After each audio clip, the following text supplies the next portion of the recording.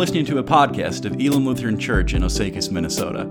Our passion is to be an oasis of life-giving water, where lost and wandering souls can find eternal refreshment. For more information and to find out more about our ministries, please visit osakiselimchurch.com. Or if you're in the area, come visit us in person.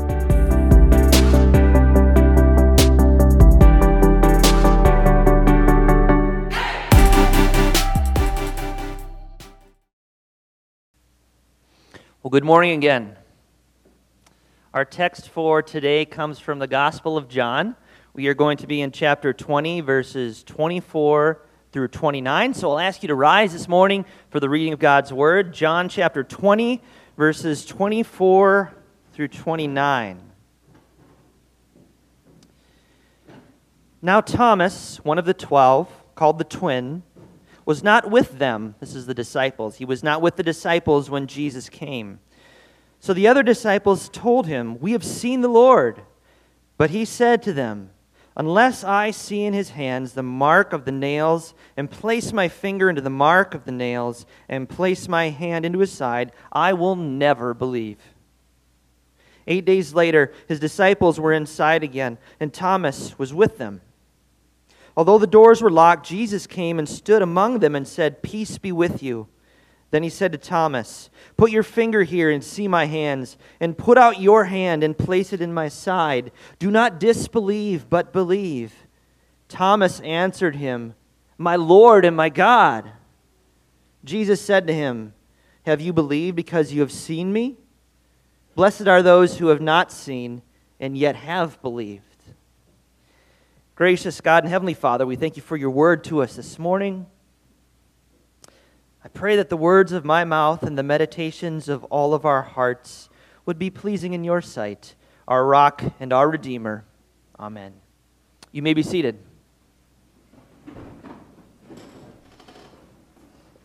Today in our Broken Heroes series, which we've been going through for quite a while, and we're going to continue until the end of summer, we're looking at the Apostle Thomas and his struggle with doubt.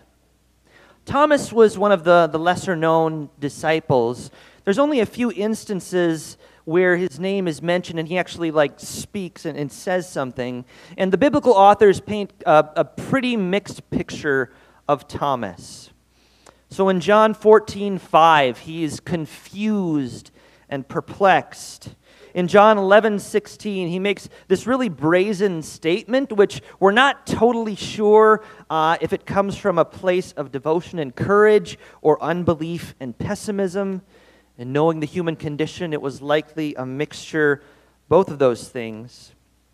In Greek, Thomas was called Didymus, which means twin. So it may have been the case that he actually was like a physical twin, right? He had maybe an identical twin, but the word Thomas, Didymus, also means divided. It means duplex or split. And it fits Thomas well because he's a divided character. He's got doubt and belief wrestling it out inside of him. And while he was handpicked by Jesus to be one of Jesus' 12 closest disciples, right? He'd followed along with Jesus for years. He'd witnessed miracle after miracle. He'd seen Jesus raise people from the dead. He'd seen him turn water into wine and exorcise demons. But even after all of that, Thomas wrestled mightily with doubt. If Thomas had a t-shirt, it would have said, "I'll believe it when I see it," in big, bold letters. In other words, Thomas was an empiricist at heart, and so are we. Empiricism was a philosophical movement that emerged during the 17th century around the time of the scientific revolution. And it's associated with people like John Locke, Thomas Hobbes, and David Hume. But we still feel its effects very practically today. Empiricists say that the only pathway to knowledge is through sensory experience. So if I can see it, if I can taste it, if I can smell it, if I can hear it, if I can touch it, then it's real. But if I can't, then it's definitely not. That's what a pure empiricist would say. Immanuel Kant, the famous philosopher, he put it this way. He said, all our knowledge begins with the senses, proceeds then to the understanding, and ends with reason. There is nothing higher than reason. Human reason. If you're an empiricist, you won't believe anything unless it's been scientifically verified. And this is Thomas, right? Unless I see him with my eyes, unless I place my hand in the wounds, I'm not going to believe. Thomas had his doubts, didn't he? And if we're honest, so do we. James 1:6-7 describes doubt like this. He says, for the one who doubts is like a wave of the sea that is driven and tossed by the wind. For that person must not suppose that he will receive anything from the Lord. He's a double-minded man, unstable in all his ways. When we doubt, we're like the waves of the sea, tossed back and forth, unmoored and unanchored, just drifting, subject to whatever forces in whatever direction the wind decides to blow on that day. If you've ever been on a boat out in the middle of a lake or an ocean in choppy waters, you know that this is not a pleasant feeling. Humans, even Christians, as we see in our text today, can be prone to doubt.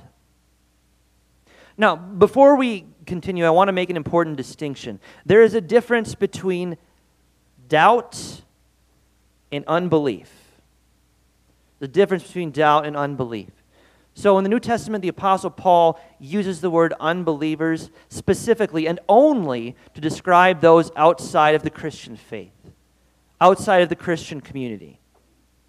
Unbelief is like a hardness of heart characterized by an obstinate refusal to trust in Jesus. Doubt, though, at least as I'm understanding and defining doubt today, is characterized by skepticism. You're asking lots of questions, right? But those questions are still directed toward God. So even while you're kind of interrogating God, and we see this all over the Scriptures, with Job and with the psalmists and with so many others, and with Jesus himself asking questions, my God, why have you forsaken me? You can still seek God in the midst of your doubts. So it's not sinful to ask questions. Point in case in point. One of those two. Case in point. When your kid won't stop asking why, right? Your little toddler. Not speaking from experience here or anything, of course.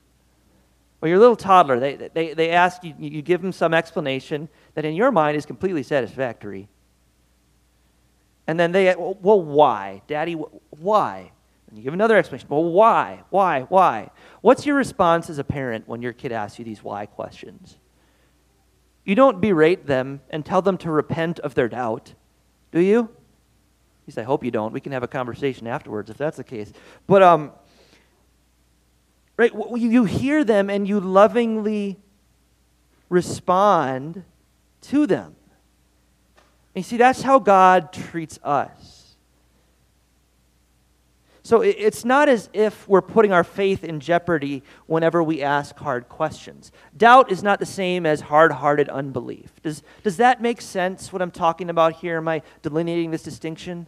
Yeah?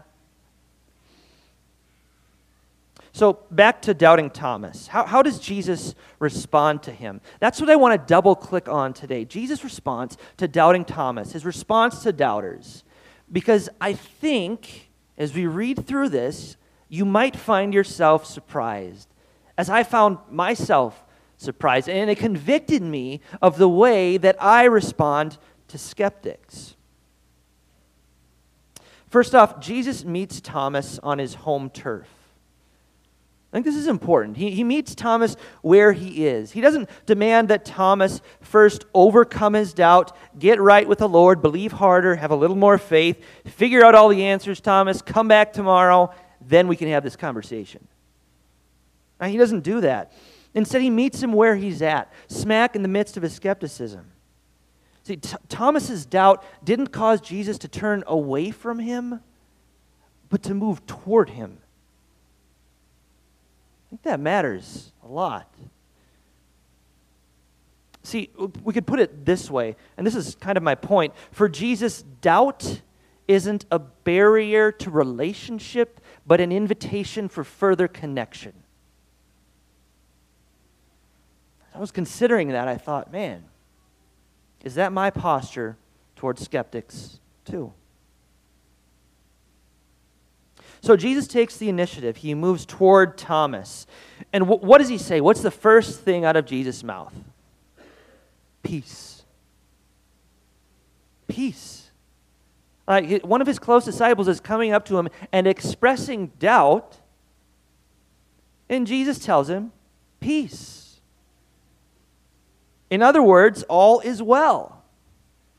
Now, I don't know about you, but if one of my close friends came up to me and said, hey, Pastor, just an FYI, I'm not sure I believe in God anymore.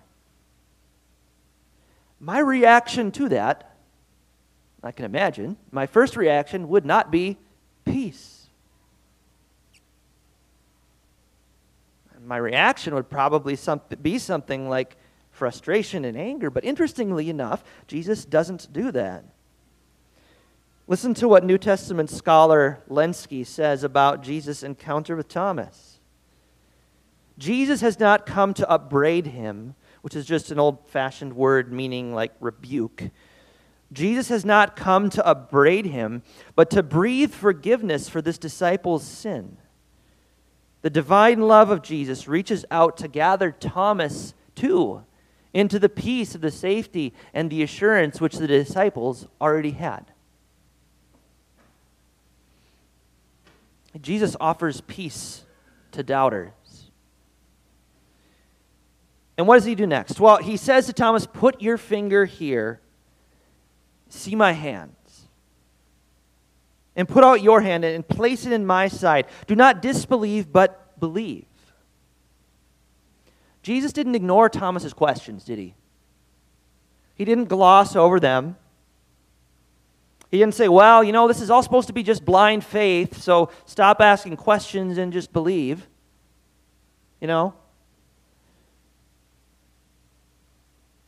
You shouldn't want more evidence, Thomas. You should just have more faith. We don't hear that. Instead, he responds specifically and individually to each of Thomas's requests and gave him the exact evidence that Thomas demanded. And Thomas' response to this, when Jesus answers his questions, his response is immediate. Thomas answered him, my Lord and my God, which is another way of confessing your faith. Jesus said to him, have you believed because you have seen me? Blessed are those who have not seen me and yet have believed. And this last statement is less of a harsh rebuke and more of an admonition. And he's saying, the witness of the other disciples should have been enough for you, Thomas, instead of you demanding and requesting more than that. But here's the real headline in this encounter. Thomas came to faith. He came to trust, or rather retrust, in Jesus. He went from, I'll believe it when I see it, to I have seen it and now I believe it. Man, this is how God brings people to faith. This is how he makes believers. That he takes someone like Thomas, stuck in their unbelief, and through his word, right? Through his word, creates faith in his heart. As Paul says in Romans 10:17, faith comes from what? Hearing. And hearing through the word of Christ. Faith comes from hearing. Jesus speaks, faith is created, and Thomas responds, and the world has never been the same since. Did you know that Thomas is actually considered the patron saint of India? It's true. There's actually very good evidence that he traveled there pretty early on as a missionary. He planted churches, spread the gospel, and eventually died as a martyr near Chennai. If you travel to certain parts of India, you'll still see to this day churches named after him. So God moved Thomas from skeptic to believer to missionary.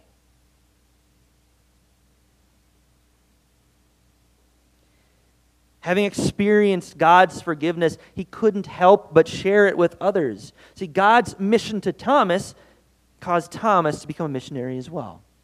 So if there's one lesson for us here as a church this morning, I would suggest that it's this: how we treat skeptics matters.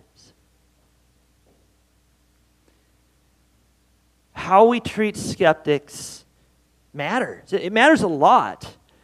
Are you, or am I, the kind of person someone can come to with their doubts? Or do they think I'm just going to turn them away and judge them? In other words, you kind of put it this way: is there room for questions here? Is there room for questions? We live in a world where skepticism toward Christianity is the norm. More and more Christians are met with distrust. And your neighbor, the person who lives literally across the road from you, might never have heard the gospel before. Did you know that? Missiologists now consider America, like the fourth largest mission field in the world. And people from churches from Africa are sending missionaries to the United States now. You don't have to get on a boat to travel overseas to find skeptical people. You just got to walk out to your mailbox. The mission field has moved. It's moved closer to us. Even rural areas like Osakis are changing. I don't have to tell you that, especially those of you who have been here like a really long time. You've seen this. I haven't. I've only been here a couple years. But for those who have been a part of the land and farmed here for a really long time, it's got to be abundantly clear. I know it is. I've had conversations with many of you who have told me this. The lines at Tip Top are shorter than they used to be. I think that's a good thing. That means I get my ice cream faster. I only live a few blocks from there. But it indicates something, doesn't it? More people are moving from out of town, especially like post-COVID, to come into these little rural communities so they can telecommute from work, and they're looking telecommute for work, and they're looking for kind of this good old-fashioned country living, like Mayberry type stuff, right? And Osakis, places like Osakis can offer that at a pretty reasonable living rate. Even the ethnic makeup of Osakis has changed in recent years. And here's the challenge for us, and this isn't anything new, you know this. The challenge for us, here's what we have to figure out. What is our response going to be to these changes? What is our response going to be? Will we lament them?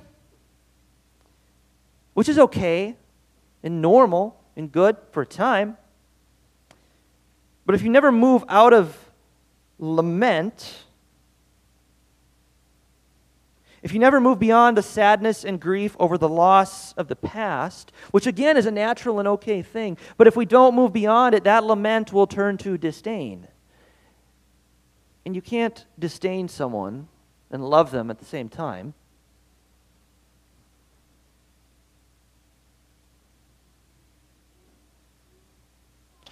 So what God is inviting us to do, and not just us, but capital C, church everywhere, what he's inviting us to do instead is to take a posture of joyful expectation toward the adventure he's leading us on and the new ministry opportunities that he is placing in our laps.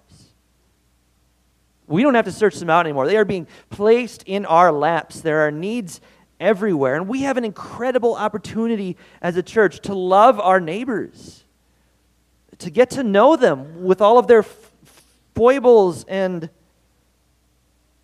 imperfections, because that's us as well, right? All have sinned and fall short of the glory of God, and all are justified freely by his grace. So what can we do to help our skeptical, doubting neighbors experience the love of Jesus? Here's my challenge for you this week. I don't do challenges a lot, but I encourage you to take this one up. Here it is. Pick out one person in your life that you would consider a doubter or a skeptic, someone that you cross paths with regularly, that you already have a pre-existing relationship with. This might be kind of hard because we don't always think in these terms, but it gets easier the more and more you do it. Pick out that one person and make it your goal this week to say, what is one way, one baby step that I can take to love this person toward the kingdom of God this week? What is one baby step I can take to love this skeptic, this doubter, toward the kingdom of God this week? Can you invite them over for a meal? Can you take a genuine interest in their family? It's amazing how few people actually do this. Can you listen, honestly listen, when you ask them how they're doing? How can we respond to skeptics and doubters in our own lives? I'll wrap up today with just this final thought. The truth is that, just like Thomas, our doubting hearts demand proof. We like to put God on trial, don't we? We demand answers. And we hold on to our doubts with a death grip until someone pries them from our cold, dead fingers. But Jesus won't allow our doubts to separate us from Him. Because in the final analysis, what we don't need is more answers. We don't need more proof. We don't need more evidence. We need more of our Savior.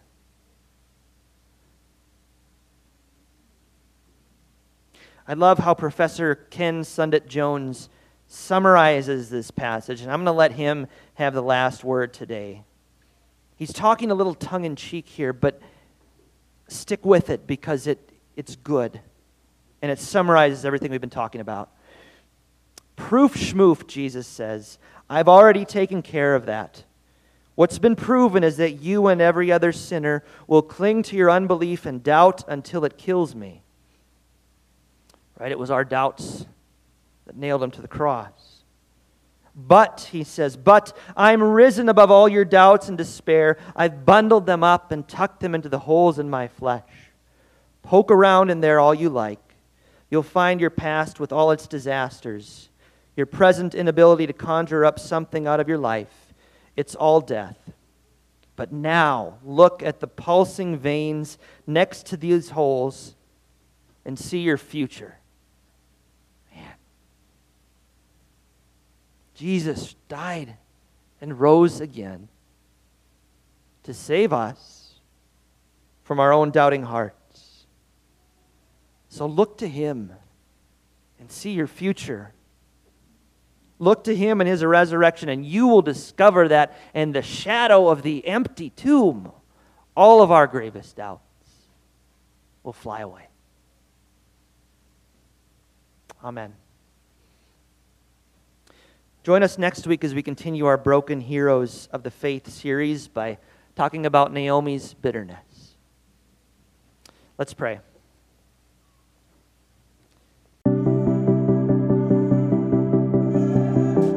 Hey friends, Pastor Luke here. Thanks so much for tuning in. I trust that you've been blessed by our message from God's Word today. Hey, we'd love to connect with you more. If you have comments or questions, you can email me directly at pastorkjolhaug@gmail.com. That's pastorkjolhaug@gmail.com. As we wrap up our time together today, please receive this benediction. May the Lord bless you and keep you. May the Lord make His face shine on you and be gracious to you. May the Lord turn His face toward you and give you His peace. Amen.